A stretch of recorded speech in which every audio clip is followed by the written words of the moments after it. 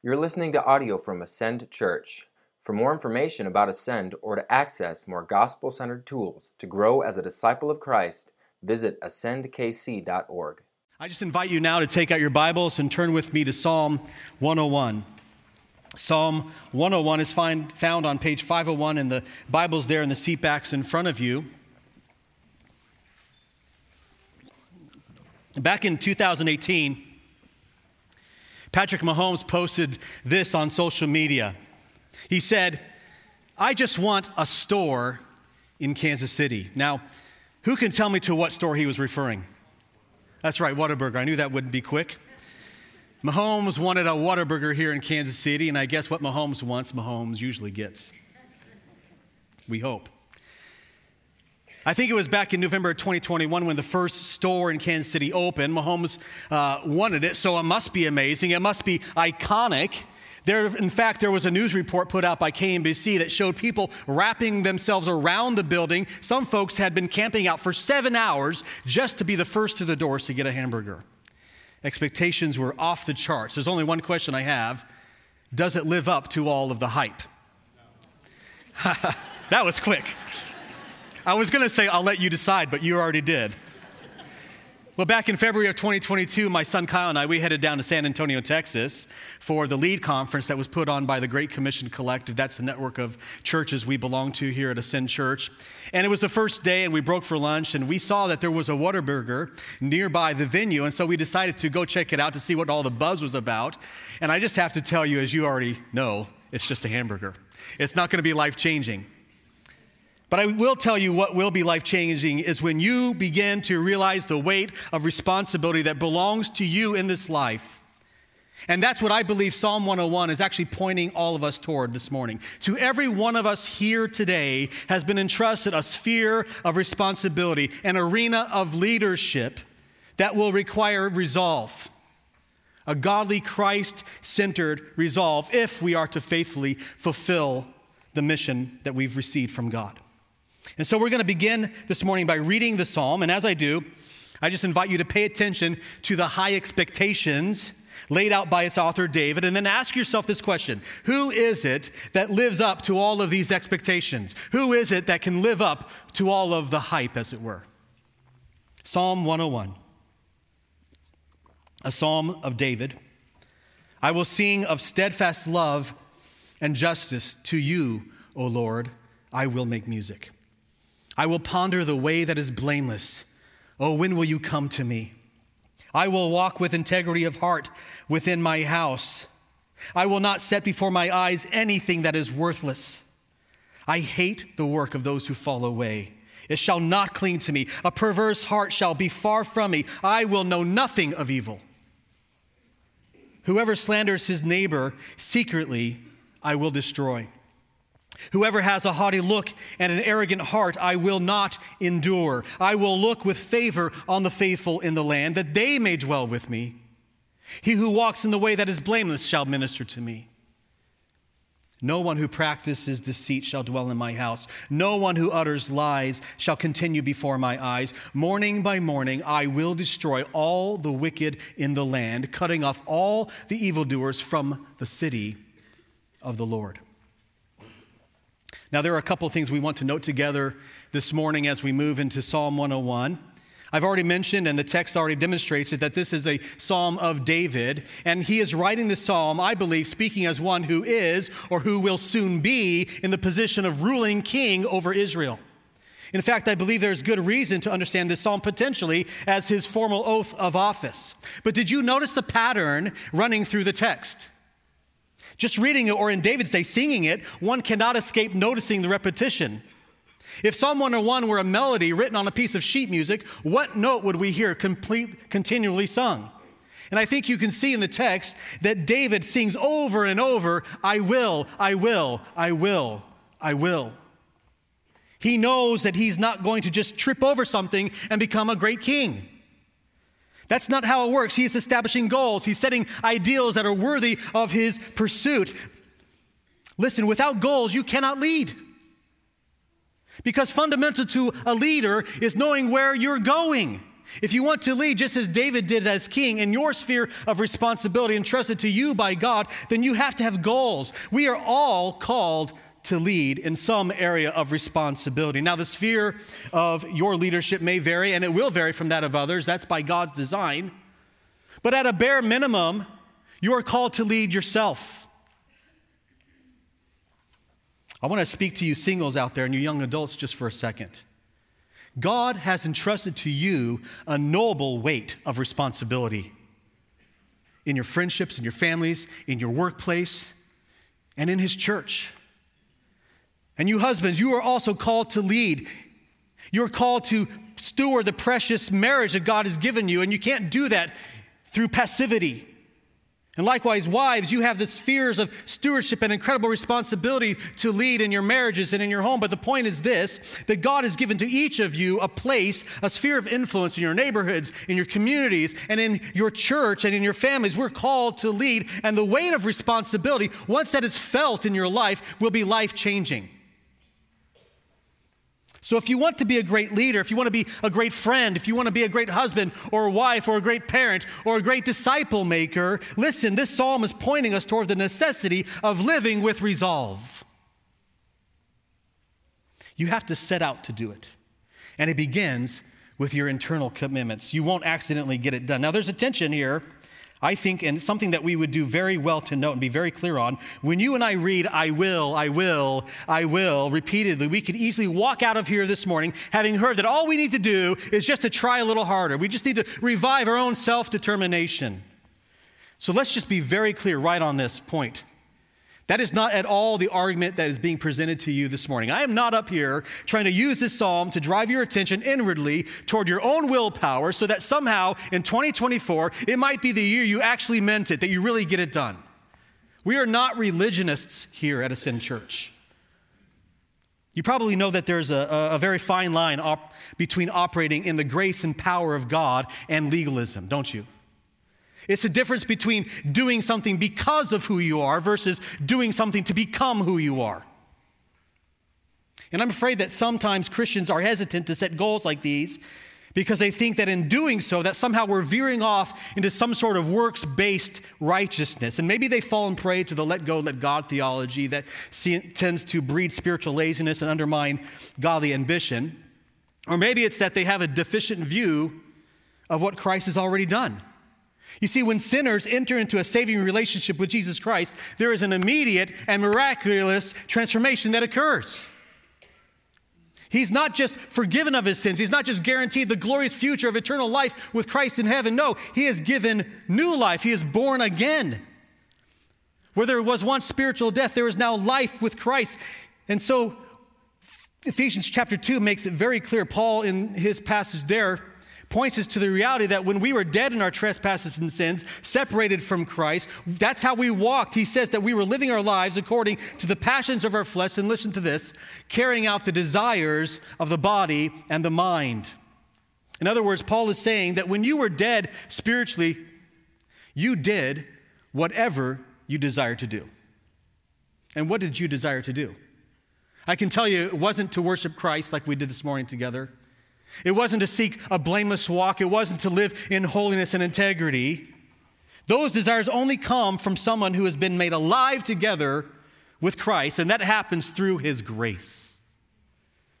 So living by grace does not mean living without effort. You might want to write that one down.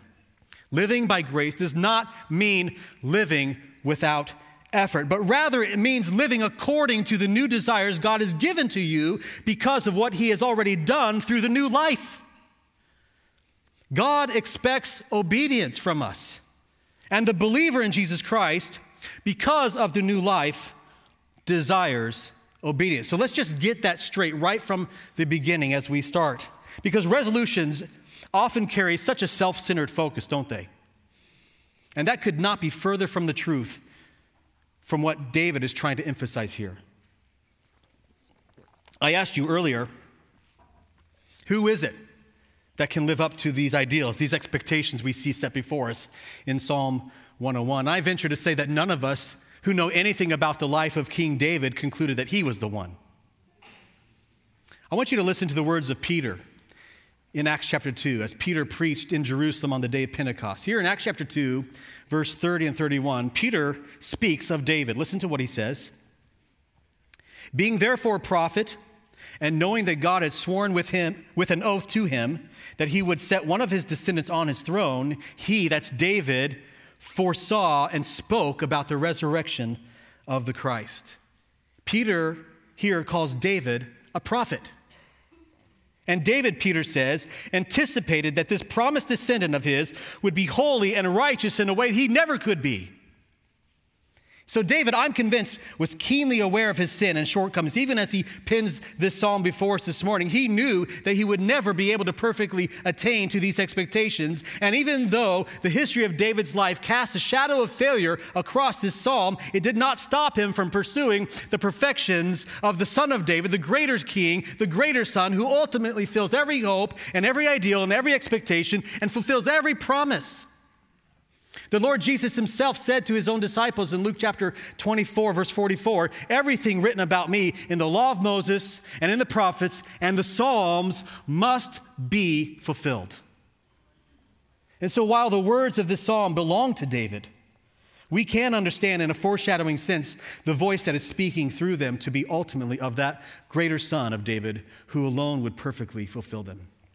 And that leads us to our big idea this morning, the argument that this amazing text is making to us, and that is this, that fulfilling God's mission in your life, whether you are a king in Israel or simply trying to be faithful in the arena of leadership God has entrusted to you, fulfilling God's mission in your life begins with resolutely pursuing Christ's perfections.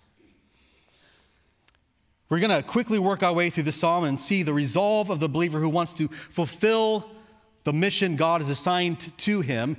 And as we do this, I just want you to keep in mind that we are ultimately seeking to be like Christ. We're seeking him as the ultimate one who perfectly lives up to all of these standards. Let's look first at the faithful leader's positive pursuits. Verse 1. David writes, I will sing of steadfast love and justice to you, O Lord, I will make music. The first thing that we need to see, which lies at the heart of every resolute pursuit that follows, is that the faithful leader pursues perfect praise. David resolves here to set his sights on God. Look at what David writes. He says, I will sing of steadfast love and justice. The word for steadfast love in the Hebrew is the term hesed. And I'm sure many of you are familiar with that term. David, in fact, uses that term in nearly half of the 75 Psalms he authors. But perhaps the best reference we could turn to understand Hesed, it would be from God's own mouth, as it were, as he spoke to Moses in Exodus chapter 34. And by the way, there we'll see both God's steadfast love and his justice put on display. The term justice in our verse actually is referring to the act of making a right decision. It's the act of judging rightly, always doing what's right. So I'll just quote Exodus 34 for you. And here the Lord speaking to Moses says, the Lord, a God merciful and gracious, slow to anger, abounding in steadfast love and faithfulness, keeping steadfast love for thousands, forgiving iniquity and transgression and sin, but who will by no means clear the guilty.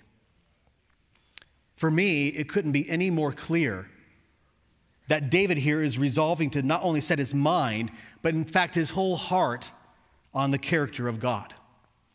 In fact, he says so in the very next phrase. You see it? He says, to you, O Lord. To you, O Lord, I will make music. David's resolve is first and foremost on beholding God for who he is. And how is it that we can know God as David knew him? Was through the scriptures. God reveals himself to man through his word. And David loved God's word because through it, he knew God. Pursuing perfect praise, though, is not simply a matter of knowing truth about God, but it's primarily a matter of knowing God personally. And it's evidenced here, I think, by David's affection and desire for God. Look at what he writes. He says, I will sing. I'll make music to you. His heart, his desires, his whole being is focused on worshiping. And I have to say this, if you don't start with worshiping God, you can never expect to fulfill the mission God has assigned to you. David here is declaring, I need to be a worshiper. I must be a worshiper. I will sing. Singing is interesting, isn't it? I know that we're all wired different emotionally, and singing is very closely tied to our emotions. It can feel very vulnerable, but listen, it's not soft. Leaders sing to God, and you need to be a singer. If the truth of who God is in his steadfast love and his justice, and of course we understand that those two things are pointing ultimately to the gospel of Jesus Christ, where we see the perfect pairing of mercy and justice in the Christ on the cross we just sung about this morning. If the truth of the gospel as we sing of it doesn't do something for you, then something else is going on inside of you. Because nothing unlocks passion for the glory of God like singing to him. In fact, it's a mark of being filled with his Spirit. Paul writes in Ephesians chapter 5, be filled with the Spirit, singing and making melody to the Lord with your heart. But some of you right now, I think, might be struggling to sing because you're going through some difficult situations that makes rejoicing in the Lord seem like a very steep hill to climb, right? But I think what David is saying here is that he's making an internal commitment, an internal resolve to pursue perfect praise of his God, not on the basis of how he feels from moment to moment or day to day. No, what he's saying is, for me to be a faithful and effective king, I need to be a worshiper of God. And God wants the same thing for you. He wants your feelings and his truth to come into alignment, because so often they can feel like they're so far apart. And that is exactly why we need the internal commitment, the resolve to sing. Leaders resolutely pursue perfect praise. Number 2, the second positive pursuit of the faithful leader is pondered practice. Pondered practice. Look at verse 2. David writes, I will ponder the way that is blameless. Oh, when will you come to me? I will walk with integrity of heart within my house. Now that word ponder, that's an interesting term. Now I'm a tinkerer, which means I'm generally unafraid to try fixing things before I'm willing to pay someone to fix them. And some might say that's cheap, but I think it's being resourceful. On some certain occasions, I've had to do some repairs on this iPhone. I've had to replace the battery a number of times on my iPhone. And I think that repairing the battery, doing that kind of repair, is probably about the closest I'll ever get to performing surgery. You just ask my wife. It's not pretty when Ken Heiser sees the insides of a person on the outside, okay? But when I get a micro screwdriver set in front of me and the opportunity to dismantle a piece of technology, I'm game for it. In fact, I like to do that. Only thing I've learned is that I really need to ponder closely the instructions if I'm going to have success, because there's all sorts of different screws and techniques, and you have to heat it differently. It is a complicated task, and if I'm going to find success, I have to follow those instructions precisely and wisely if I'm going to get the repair pulled off. And this, I think, is the sense of what David is saying here. Just like we need to examine closely the instructions for a repair of an iPhone, if we're to find success, we also must examine the instruction manual for blamelessness. The way, he says in verse 2, is pointing us once again, I believe, to carefully following all of God's commands found in Scripture and wisely applying those precepts for living. I love Deuteronomy 17. Beginning in verse 18, what we find is this incredible passage where God is laying out laws for any man who would be a king over his people. Listen to what God says in that passage, Deuteronomy 17, verse 18 and following. He says, when he sits on the throne of his kingdom, any man who would sit on the throne of God's kingdom, God says he shall write for himself in a book a copy of the law, and that this copy that he writes must be approved by the Levitical priests. I think that's fascinating, because I think it's the perfect example of what David is actually communicating here in verse 2 of Psalm 101, where he writes, I will ponder the way that is blameless. I think when he's writing that, he actually has in mind the kings of Israel who were required by God to write out for themselves a copy of the law of God, to keep it with them, to read it all the days of their lives. Why? So that they, as they grow to learn and fear God, might actually obey God and not turn from the right or to the left. So David here is actually resolving, I believe, to be a man of God's word. The faithful leader pursues a pondered practice. His aim is to be perfectly obedient to every word of God. And while David had to, as a king, copy and carefully study the way that is blameless, listen, the greater son of David, the perfect king, he is actually presented to us in Scripture as himself being the way. He is actually presented to us in Scripture as himself being the eternal Word. He is actually presented to us in Scripture as himself being the fulfillment of God's law. I love how John puts it in John chapter 1, verse 17. There he writes, "For the law was given through Moses." Now, of course, that's the very law that every king of Israel was required to copy and study. But John goes on to say, "But grace and truth came through Jesus Christ." What's interesting is the moment that you fix your gaze on the perfections of Jesus Christ, that is the moment you realize you cannot get there on your own. You will be in constant awareness of your need for the presence and the grace of God in your life. This pursuit of blamelessness must always be accompanied by a persistent prayer to God. A prayer that says, "God, I need you. Would you come and help me? Come be with me." "Oh, when will you come to me?" David prays. I love that. I love that David as king is publicly committing to this, for this to be the culture of his life and his heart and his home. He says, "I will walk with integrity of heart within my house." Now, my wife and I, we purposed many years ago, before any of our children were born, to pray for and pursue within our home the following goal. In fact, we have it written on the wall above our bed. And it's this statement that says that we and our children would love and serve Jesus with an undivided heart. And it's our way of saying that we are resolved in this pursuit toward integrity.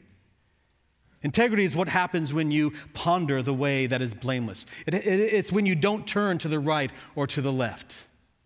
I think perhaps the easiest way to understand integrity is just to simply think of it as the opposite of hypocrisy.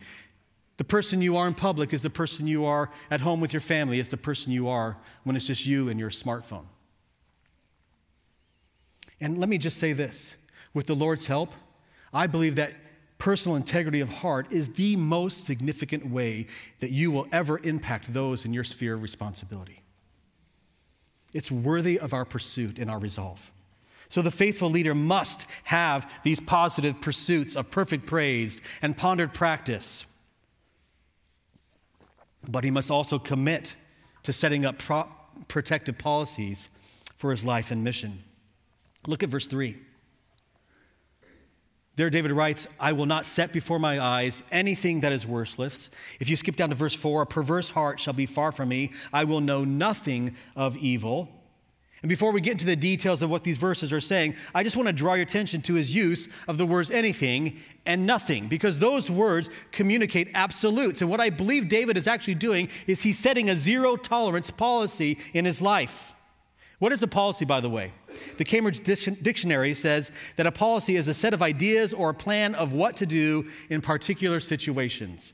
And what policies do is they set up guidelines and guardrails in order to preemptively decide what to do so that it doesn't always come down to a case-by-case decision. Policies serve to reduce the number of decisions that you have to make in your life. And this is so important because we all know that our lives are a series of decisions that we're making. And if you put yourself, I believe, in a place where you have to decide a scenario every single time it comes across your path, you may be actually placing yourself in a position of risk and vulnerability. For example, let's just think about social media.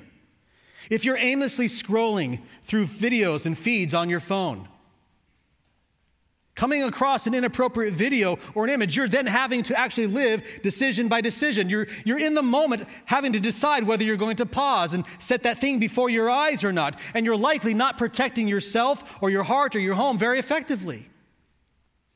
If you live this way, decision by decision, I believe what's going to eventually happen is that you will wear out.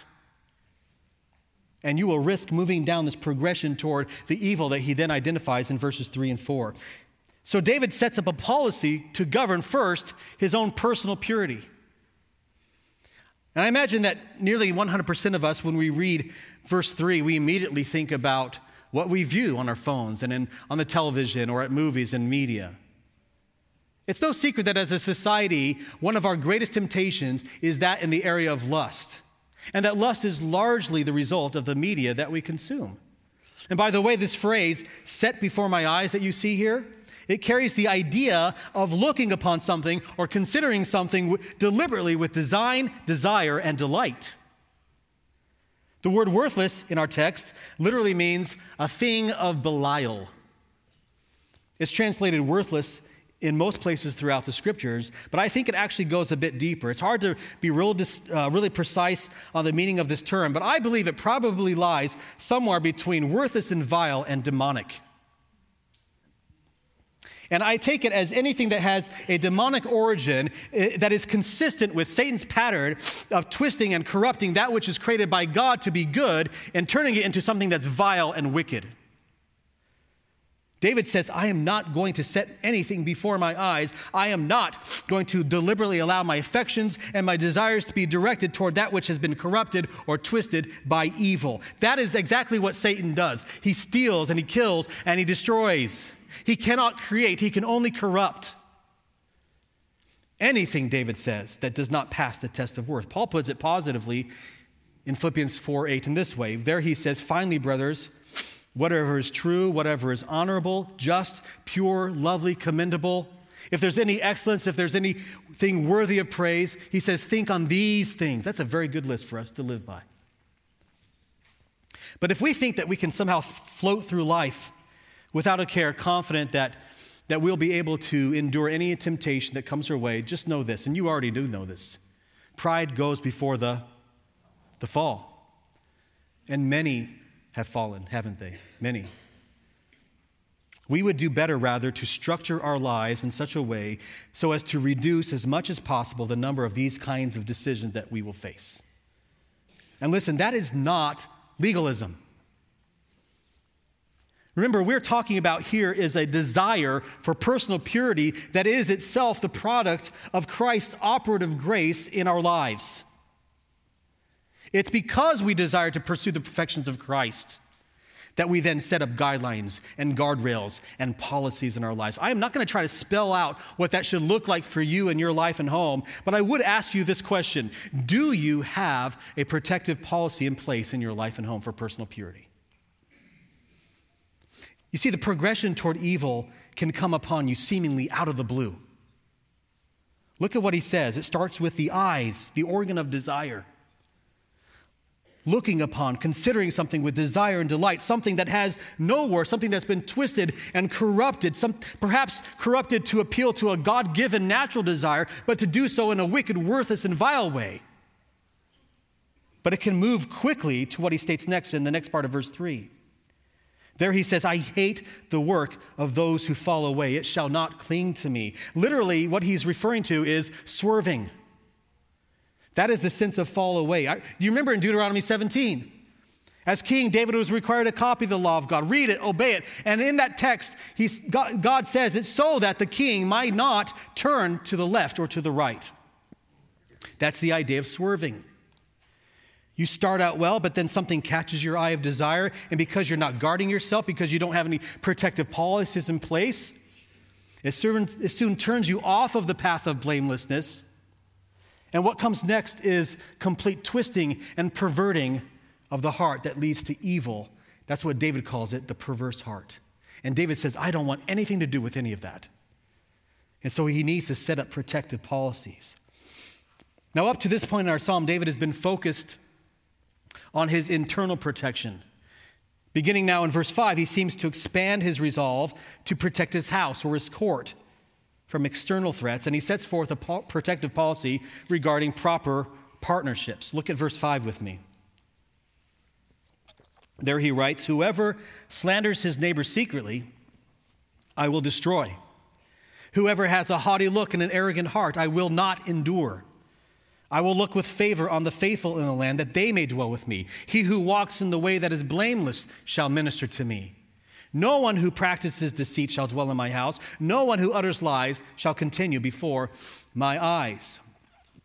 If you and I are serious about wanting to be faithful leaders, then we need to set a policy in our lives about who will hold influence over us and over those in our sphere of responsibility. What David is speaking of here specifically, I believe, is regarding those who will form his cabinet, the king's court. David says, I need counselors, I need advisors, I need friends. But listen, those closest to me must align with my values. Those who are disloyal, those who are deceitful, those who are dishonest, who are self-advancing, who are narcissistically trying to get ahead by undermining other people, those who don't pursue the Lord, those who don't pursue his ways, I will not keep around me. He says, I want only those who are proven to be faithful. I want those who share the same pursuit of perfect praise and practice and purity as I do. Those are the ones I want and I need closest to me. And friends, we need to be strategic in our friendships and our closest relationships. I just want to talk to you singles out there for a second. I want you to really pay attention. I cannot stress this enough. If you believe as a single here this morning that God is moving you toward marriage, listen, you have to find someone who will always love Jesus more than they will ever love you. Please hear me on this, because time and time again, guys can be infatuated with physical beauty over inner beauty, faithfulness, and devotion to Christ. And ladies can be swept off their feet by a man who makes them feel special and important, while never considering what influence you might be inviting into your life, into your heart, into your home. Do not make that mistake, because we've all seen it, haven't we? We've seen people who live day after day in relational strife because they're unequally yoked. They're living with a spouse who's pulling in opposite directions because they have not set a clear policy to guard their heart about partnerships that they are pursuing. If you don't set that policy, you might blur the line and you might betray your better judgment and make a very bad decision. David is saying, surround yourself with people who will speak truth to you, who will point you to Christ, who are faithful and committed to this way of blamelessness. You might be saying with me this morning, Ken, I want that in my life. I want that kind of partnership in my life. I just don't know where or how to find it. And my response to you is simply this: you have to get to know other people. Coming here and just sitting in a service week after week isn't going to get it done. You got to get involved in the life of the body here and dig a little. Those kind of people are not just drawing attention to themselves either. They're simply quietly walking and worshiping their Christ. And listen, you're not looking for someone who's perfect either. You're just trying to find someone who's pursuing, who demonstrates resolve in their life. For example, you younger marrieds, you ought to be seeking out in this body those older marrieds who have demonstrated faithfulness and fruitfulness in their marriage. You men and women, you need to find other godly older men and women in your lives who have shown by their track record that they are pursuing blamelessness and faithfulness in their lives. And the way you do that is you go to the men's ministry meetings, you go to the women's meetings, you go to the small groups, you attend the events, and you ask people questions, and you get past the surface.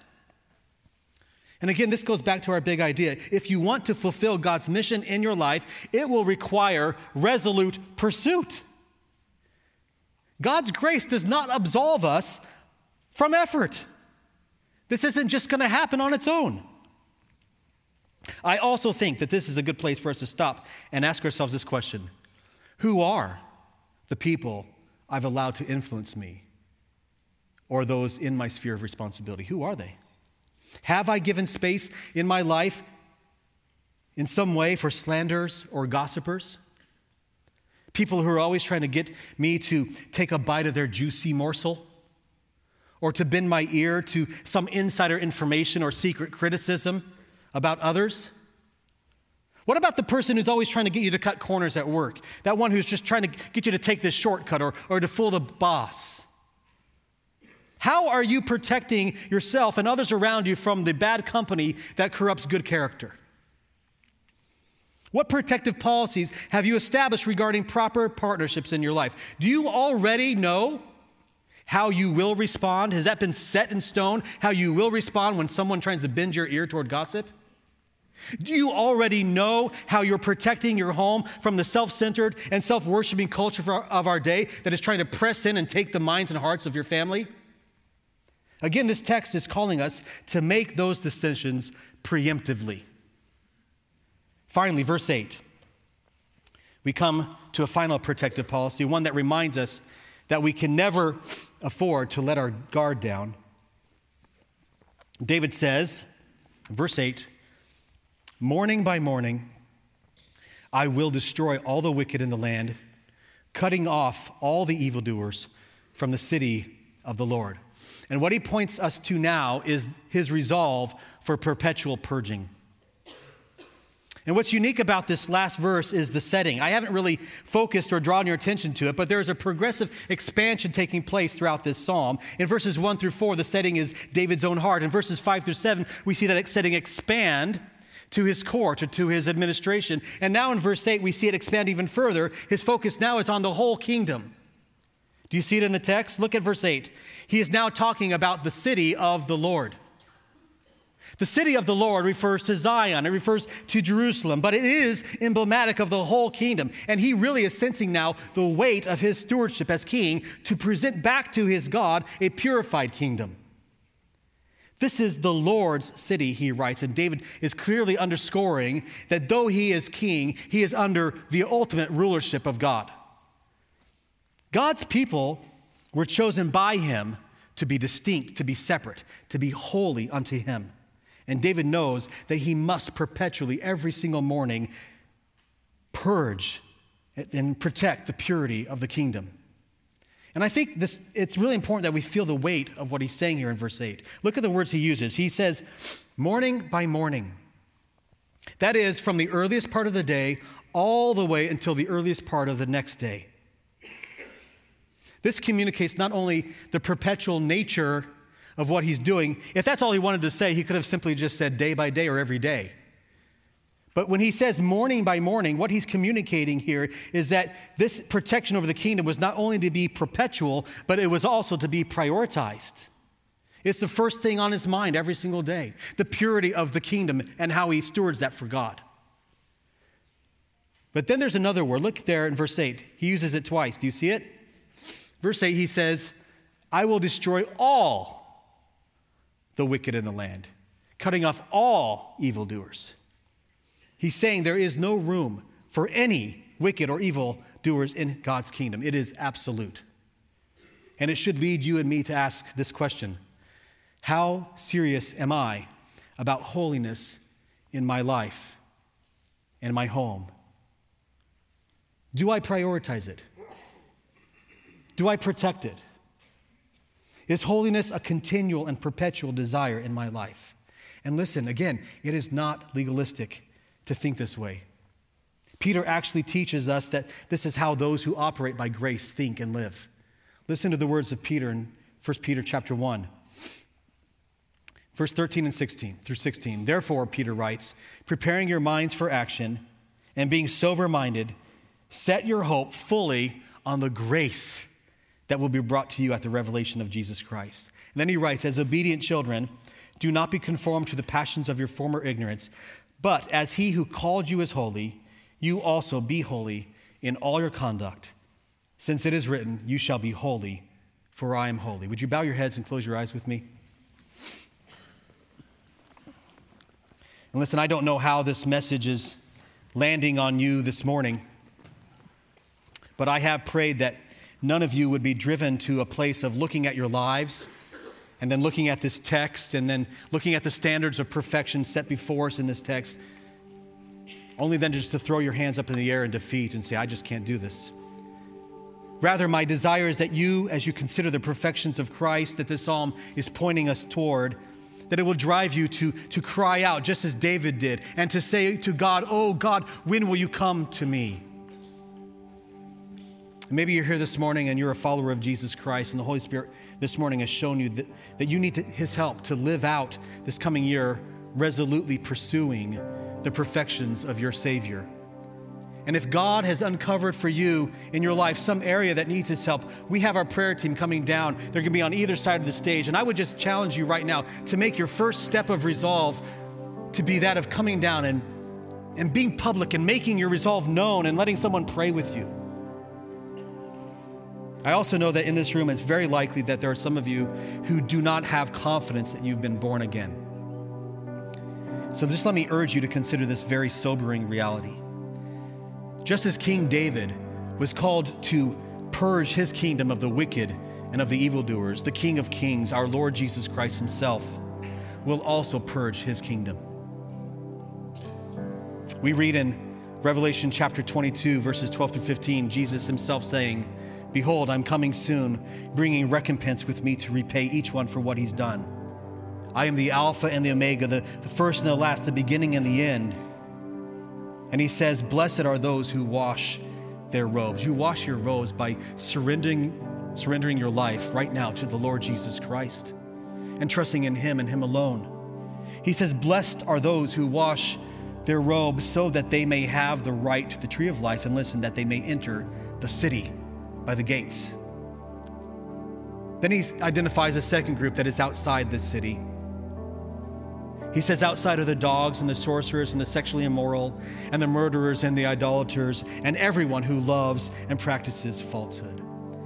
And so if you're convicted this morning that you might be among those who are left outside the city of the Lord, if you are convicted that you might not today be saved, I'm just pleading with you right now. Please do not keep that to yourself. Please go find someone to talk to. Come down and talk to me after the service, or talk to the person who invited you here this morning.